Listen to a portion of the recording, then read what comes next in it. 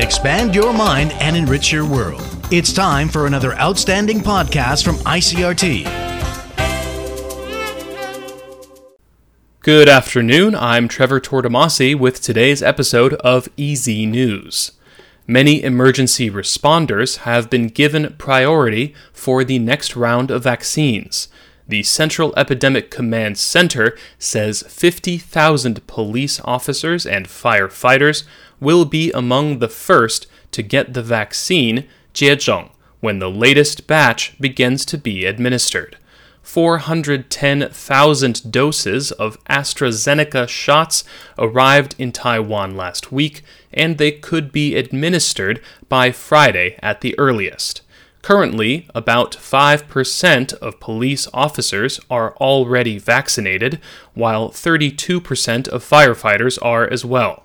Meanwhile, Taoyuan Mayor Zheng Wenchan is urging the CECC to give priority to airport staffers as well. And a police station in Taipei's Wanhua district has resumed operations after a positive coronavirus test. Taipei City Police Department's Wanhua branch in Ximending had received word on the night of May 23rd that one of its officers had tested positive for COVID-19. The station immediately arranged for all of the man's colleagues, 同事, to take coronavirus tests, and one other employee was also confirmed as infected. 61 employees of the Ximen police station, including workers and interns, have been sent home to quarantine for 14 days, beginning from last night.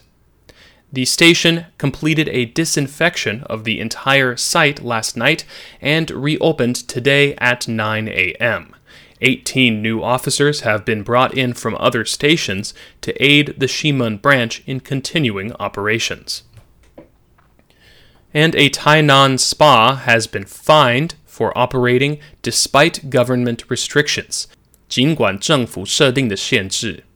Police say the spa in Mado District was accepting customers through its back door on May 21st, even though the government had ordered all such venues closed on the 15th.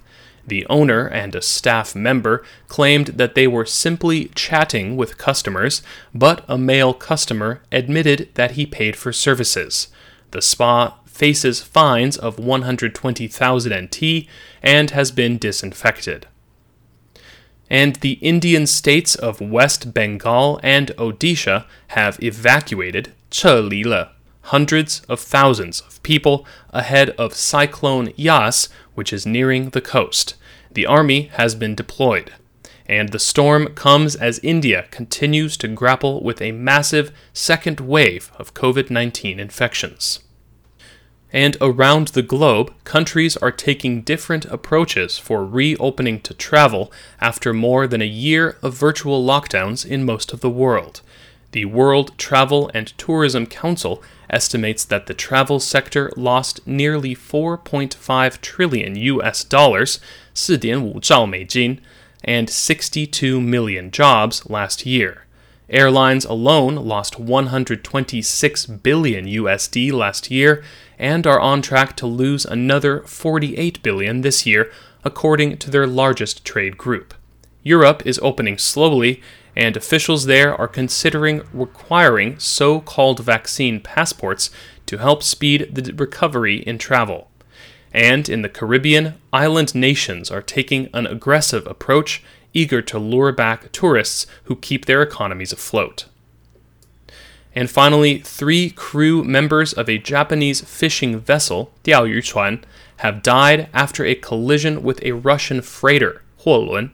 The collision occurred in the Sea of Okhotsk, north of Japan's Hokkaido Island, and Japan's government spokesman says the Japanese vessel overturned following the collision.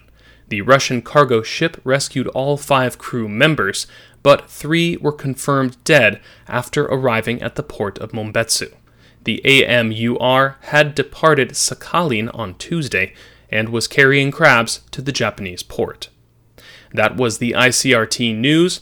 Check in again tomorrow for our simplified version of the news, uploaded every day in the afternoon. Enjoy the rest of your day. I'm Trevor Tortomasi.